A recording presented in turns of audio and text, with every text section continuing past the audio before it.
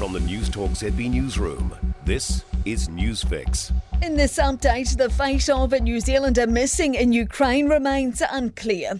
Andrew Bagshaw, the son of Christchurch doctors Dame Sue and Phil Bagshaw, went missing with Britain's Christopher Parry while carrying out humanitarian work at Soledar.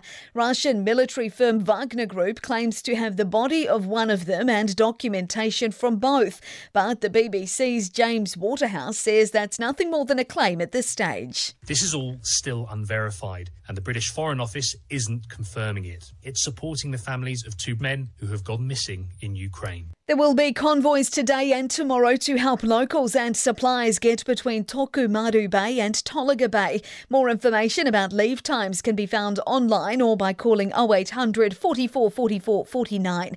Elsewhere, all Coromandel highways affected by ex-tropical cyclone Hale have now reopened.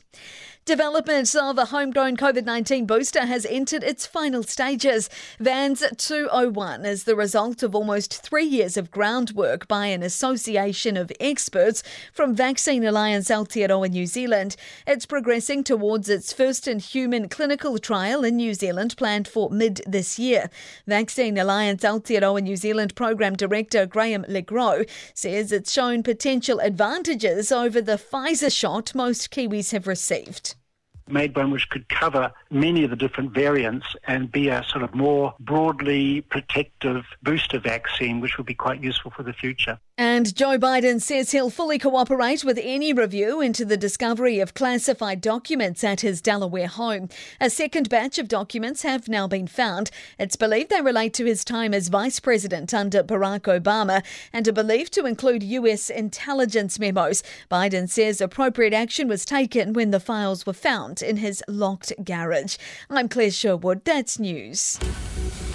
In sport, a chance for the Breakers to stock take after getting blunted offensively 77-65 by Melbourne United in their Australian Basketball League match at Christchurch. The New Zealand-based franchise shot a season-low 33% from the floor. Afghan cricketer Rashid Khan has threatened to quit the Big Bash League after Australia's decision to cancel a 50-over series against them in the UAE during March.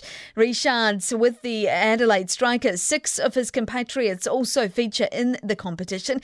Cricket Australia cited the Afghanistan governing Taliban's ban on university education for women as the reason. Rashid has stated politics should be kept out of the cricket schedule. And Richard Gasquet meets Constant Lestienne and Cam Norrie faces Jensen Brooksby in the semi-finals of the ASB Tennis Classic. That's sport. For more news, listen to News Talk ZB live on iHeartRadio.